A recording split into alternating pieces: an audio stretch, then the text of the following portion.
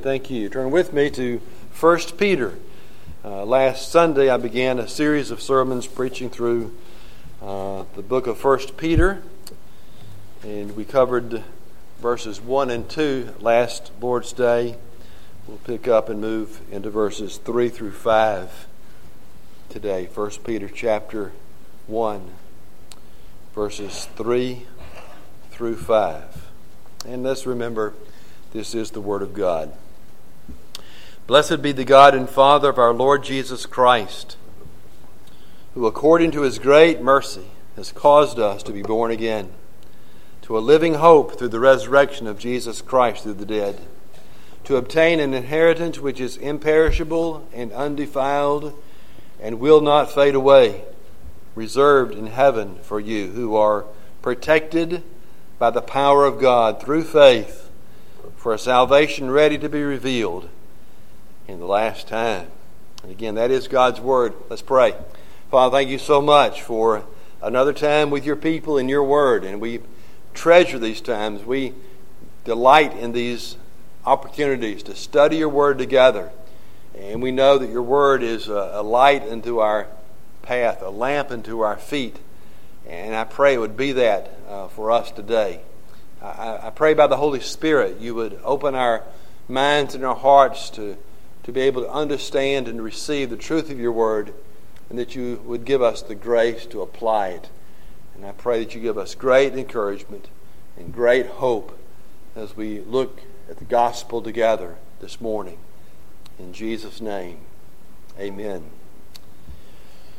And one of the commentaries that I have on 1 Peter is a very small book, and it's entitled Good News for Bad Times. Good News for Bad Times. And I think that properly sets the tone and the context for this letter that Peter wrote to these struggling believers in Asia Minor. Peter addressed this letter to believers in several different churches who resided in different regions of what we now know as the eastern part of Turkey. They were scattered in these different areas. They were living as aliens and strangers, you might remember, as Peter tells us in verse 1. Well, these dear saints were discouraged. And so Peter, for the most part, as we'll find as we go through this letter, he's writing this letter to encourage them. That's what we saw last week from the first two verses. Remember, I gave my sermon the title last week, Gospel Encouragement.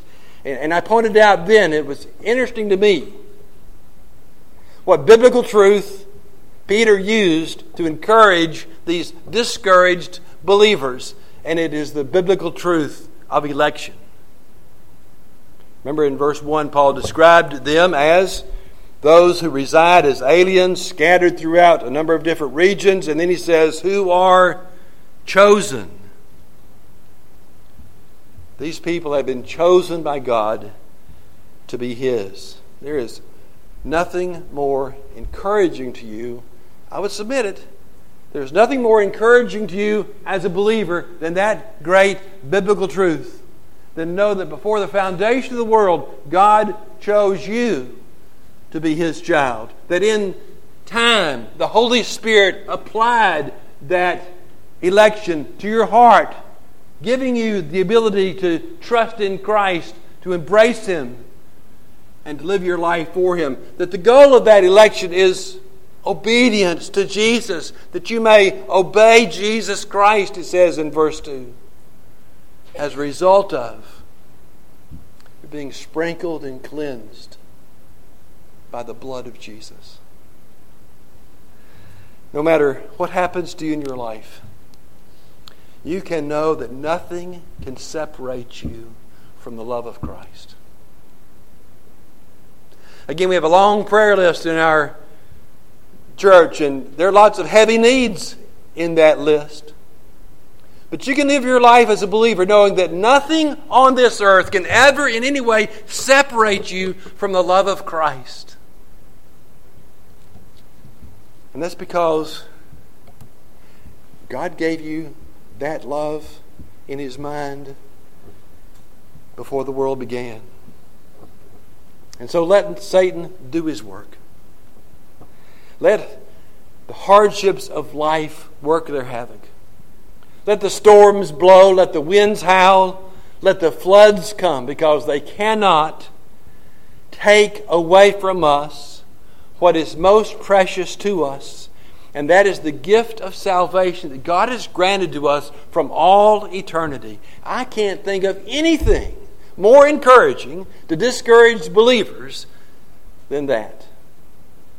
Well, I've given my message this morning the title, not Gospel Encouragement, but Gospel Hope. Not only were these believers discouraged, but also they were without hope. Things in their life simply didn't look good. These were believers who were suffering persecution because of their faith and because of their commitment to Christ. As I mentioned last week, the great persecution of Emperor Nero was about to come upon the church within a year span. Dark clouds loomed over the church, and it diminished their hope for the future. And so Peter wrote this letter in part to give them hope. Not just hope for this life, but hope for far beyond. And this hope, this message of great hope, is given as a part of an expression of praise to God that Peter gives us in our text. Look at verse 1 where he says, verse 3, Blessed be the God and Father of our Lord Jesus Christ. This is really an expression of praise. It's a hymn of worship, of doxology to the Lord for His salvation and for the everlasting hope that we have because of it. Now notice that this hymn is addressed specifically to God the Father. Here it is, Blessed be the God and Father of our Lord Jesus Christ. And that's significant to me because we rightfully today place so much emphasis upon God the Son, upon Jesus. And it is right that we do so, but many times we do that at the expense of a proper appreciation and focus upon God the Father. Don't you realize it was God the Father who chose us in Christ before the foundation of the world?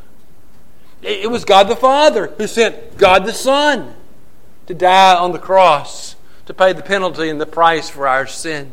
It is God the Father who sits on the throne with God the Son seated at His right hand. It is God the Father who reigns sovereign over all of life and directs the affairs of life according to His perfect and holy will. And so this is a hymn of praise to God the Father. But in it we find great hope. 4 things in this text that Peter gives us as he expresses this praise to God, which give us great hope. And the first is that God has caused us to be born again. Listen again to what Peter says in verse 1. Blessed be the God and Father of our Lord Jesus Christ, who according to His great mercy has caused us to be born again. When Nicodemus came to Jesus to ask Him about having eternal life, Jesus gave him a simple answer. He said, you must be born again. The new birth is essential to salvation. But who causes that new birth? It was in the very context of that discussion with Nicodemus that Jesus says, the wind blows where it will. It comes here, it comes there. We don't cause the wind. We just see the effect of the wind. An analogy to the Holy Spirit and how the Spirit moves according to the sovereign will of God. New birth, the conversion in the Bible is called new birth. We must be born again. And there's a reason that the Bible uses that wording. It is clearly an analogy to our physical birth. Okay, it's Mother's Day. I have lots of mothers here today, and we're all thankful for our mothers, whether they are still here with us on earth or whether they are with Jesus in heaven. But we all have a mother, don't we? Which one of you told your mother you wanted to be born? Which one of you had anything to do with your conception and birth? Which one of you decided to take it upon yourself to enter this world on your own? None of us did. We're all born of our mothers. Our physical life comes from them. And that's why when Jesus talks about becoming a Christian, he talks about being born again. Having a new birth. Not a new physical birth, but a new spiritual birth. And that's why when the Bible talks about our new birth, it talks about us being born of God and born from above. Notice again how Peter says it. God has caused us to be born again. If you are a believer this morning, it is because the Holy Spirit has come into your heart and your life, granted you new life, given you new birth, enabling you to do what you were unable to do on your own, and that is believe in Jesus and trust in Him alone for salvation as He's offered to us in the gospel. And notice what Peter says it is that accomplishes it. It's God's great mercy. According to His great mercy, He has caused us to be born again. There are two biblical words in particular that refer to God's work of salvation in our hearts. One is grace, and the other is mercy. And the Bible distinguishes between the two. You know, Ephesians 2 says, "For by grace are you saved through faith." And grace is God's compassion or dealing with the guilty. I have this burden of guilt before God because of my sin that I can't deal with on my own. And God, in His grace, comes to me and He forgives me of that guilt. He cleanses it by the blood of Jesus and enables me to have a relationship with Him. God's mercy is His compassion toward the needy, for those who need spiritual help. You might recall that Jesus told a parable, one of the most familiar parables, of the Good Samaritan. Story of a man who was traveling, came across another man who had been beaten and robbed and left for dead. And this Samaritan man came along and saw him, stopped, knelt down, took care of him, bandaged up his wounds, carried him to the next town, put him up, told the people there to make sure he was taken care of, and took care of all his expenses. And when Jesus was finished telling that parable, He told His disciples that Samaritan showed that man mercy. And that's what God does for us. The Bible says that apart from Christ, you and I are spiritually dead. We are helpless and we are hopeless.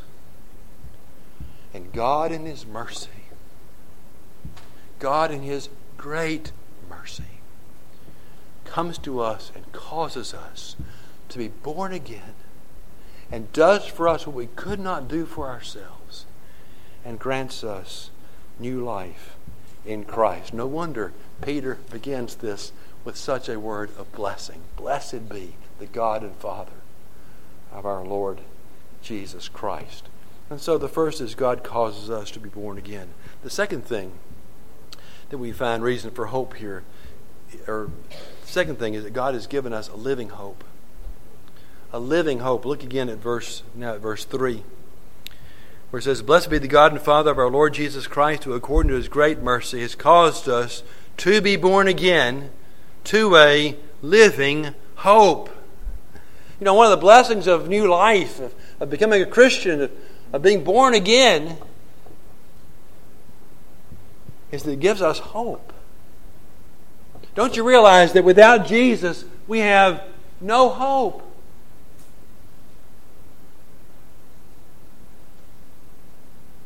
Do you really grasp that? Folks, without Jesus, people have no hope. And that's why there's such a pall over our culture, really over our world. That's why there's so much discouragement and so much despair. It's because people have such little hope. Now you all know that hope is a wonderful thing, isn't it? Hope is what keeps us going. You students, you hope to graduate from college. And you hope to get a job. And you hope to marry the person of your dreams, to get married and have children. You hope to have your own home, to be financially independent, and to live a life that is productive and successful, raising godly children for the Lord. That's your hope. And it keeps you motivated to pursue your goals. Because those of us who are older, we've got different goals. But you know, our goals are important to us. We hope to see our children do well, or our grandchildren, our great-grandchildren. We hope to see them expressing faith, living for God, being active in the church. We hope to stay in good health. We hope to be able someday to retire. We hope to continue to serve the Lord all the days of our lives. Hope gives us motivation. And the blessing of this living hope that the Bible says God gives us is a result of the new birth. God causes us to be born again to a living hope. We have the hope, folks, of eternal life. And I want you to understand again, as I'm sure I've said more than once before from this pulpit, biblical hope is far different from the kind of hope you and I talk about today. You know, we say, well, I hope it'll rain, or I hope the Braves win, or the Saints, whoever it may be. We hope for things over which we have no control whatsoever, and of which we have no assurance that they will take place. Biblical hope is a sure thing. When the Bible says we're born again to a living hope, it's to a living confidence. You see, assurance of salvation is important, not just to you. You want to know that when you die, you'll go to heaven, don't you? We could take a hand raiser on that, couldn't we, this morning? I get 100% response. We all want to know that when we die, we go to heaven. Well, God wants you to know that too. God wants you to be sure. He wants you to be confident. At the end of 1 John 5, John said this, "These things I have written to you who believe in the name of the Son of God, that you may know that you have eternal life." And notice what this hope is based on. It's based on the resurrection of Jesus Christ from the dead. Easter was a few weeks ago, but you know it's true. Because Jesus lives, so do we. Because Jesus is no longer in the grave, we don't have to spend eternity there either. Because Jesus was ascended to heaven, we have the confidence that we too will be there with Him in heaven. Our living hope comes through the resurrection, the wonderful truth of the resurrection of Jesus from the dead. Then there's a third thing that God has granted us here that gives us praise, and that's an inheritance. An inheritance. Part of this living hope, folks, is that we are given a heavenly inheritance. Now, we all know an inheritance is something passed down from one generation to another. It could be a physical trait like blue eyes or olive skin. It could be a personality trait like an outgoing personality or a cheerful spirit. It could be a financial blessing of money or land. Some of you know that your parents or your grandparents have granted you a financial inheritance that you'll receive when they die. No, you think you'll receive it when they die. There are many things in life that can take away your financial inheritance that you hope to receive.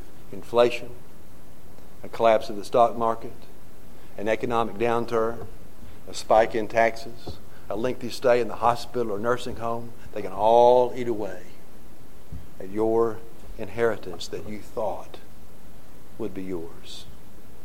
Earthly inheritances are fragile. They can be taken away so completely you don't have anything left. But notice what Peter says in verse 4. He says that your spiritual inheritance is not like that at all. It is completely safe and secure. And Peter goes to great lengths here to make that clear. He uses 4 different terms in verse 4 to describe your spiritual or your heavenly inheritance. In my text, it is imperishable, undefiled, unfading, and reserved. I'm not going to spend much time on each one of those 4. But you get the idea, don't you? Your spiritual inheritance is imperishable. Nothing can cause it to perish or diminish. Nothing can take it away from you. It is also, he says, undefiled. It can't rot. It can't rust. It can't be stolen. Remember, that's what Jesus talked about. And he said, don't lay up for yourselves treasures on earth where moth and rust destroy, where thieves break in and steal, but lay up for yourselves treasures in heaven, where that doesn't happen. Where nothing can defile your heavenly inheritance. He says that it is unfading. The word there refers to a flower that blooms and then fades. My wife found a little surprise on the front porch yesterday. One of her sons sent her a bouquet of flowers. And they're so pretty. And they mean so much. But in a week or 2, no matter how hard she works at it, they're cut flowers. And they're going to wither. Their color is going to fade away. And Peter says that won't happen to your spiritual inheritance. And then he says it is reserved for you. Now, you all know the confidence you have when you go to a restaurant or to a motel and you have made a reservation for a table or for a room. And you know that all you have to do is you go up there and you give them your name and they're going to take you to your table or they're going to give you the number of your room. You have it. It is reserved in your name. Well, don't you remember what Jesus said in John 14? I go to prepare a place for you. You hear that? Jesus has reserved a place for you in heaven. It has your name written on it. And when you pass from this life to the next, God will grant it to you because Jesus prepared it for you. An imperishable, undefiled, unfading, reserved, spiritual inheritance. And then there's a 4th truth here, and that is that God protects our salvation. Peter's just described how secure our inheritance is, but here in verse 5, he makes it clear through the Holy Spirit that it's not of your doing. it's not because of anything in you or about you or because anything you can accomplish. It is completely a work of God. Look at verse 5. This is reserved in heaven for you who are protected by the power of God through faith for a salvation ready to be revealed in the last time. What does that mean? It means that God has His hand of protection over you so that no thing and no one can ever keep you from collecting your heavenly inheritance. You cannot be protected by anything greater than the power of God. I was back in Louisville one day this week trying to help some friends whose homes were destroyed in the tornado. I was standing in the front yard of what used to be my friend's house. And we were talking there, and I bet while we were talking on this front lawn, the Louisville Police Department went by 4 or 5 times. Of course, they were patrolling to make sure that what's left of those people's property wasn't harmed by looters. And I'm sure it gave those people great confidence to see the police driving by so regularly. Folks, that's nothing compared to the protection that you have as a believer because of the power of God that watches over you every moment of every day, so that you can be assured that you will receive the reward of your inheritance, or as what Peter calls here, our salvation ready to be revealed in the last time. You might say, well, I thought I already had salvation. Why does he talk about a salvation that's yet to be revealed? Well, there are 3 aspects to your salvation. Past tense, present tense, future tense. You were saved. When you are born again by the Holy Spirit, brought to faith, you are converted at that point. You have been saved. But there's a sense in which you, in the present, are continuing to be saved. That is, the work of the Holy Spirit in sanctifying you, conforming you more and more to the image of Christ, enabling you to obey Jesus. But there's a future hope where we haven't received it all yet. Aren't we thankful for that? There's far more yet, a salvation yet to be revealed, when we will, by God's grace and through faith, see Him and live with Him forever. Well, how do you come to that? Again, you come to it through faith. You are protected by the power of God through faith. There we see God's part and our part.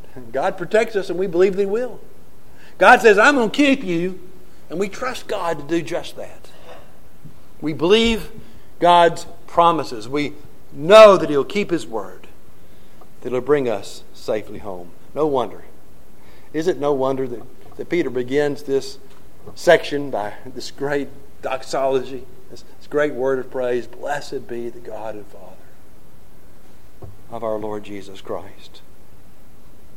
It's interesting to me, and it really didn't strike me until the very end of my preparation for this sermon. I referred last week and this week to the great text in Ephesians chapter 1. I want you to keep your finger in 1 Peter as I conclude and go back to Ephesians chapter 1. Because Paul and Peter begin these great texts about God's sovereignty and salvation the exact same way.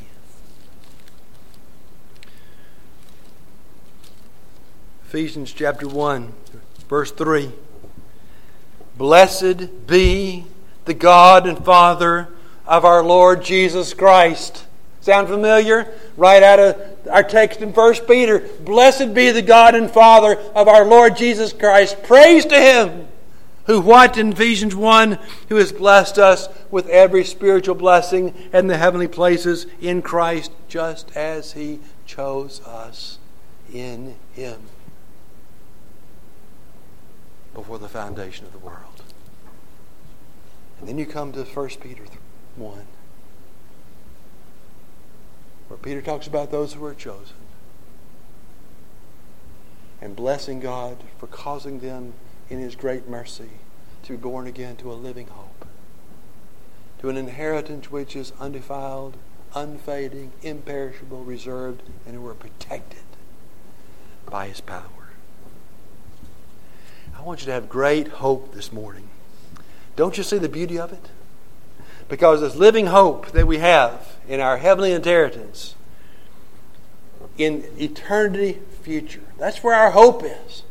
Our hope is rooted in eternity future, but it's based on what?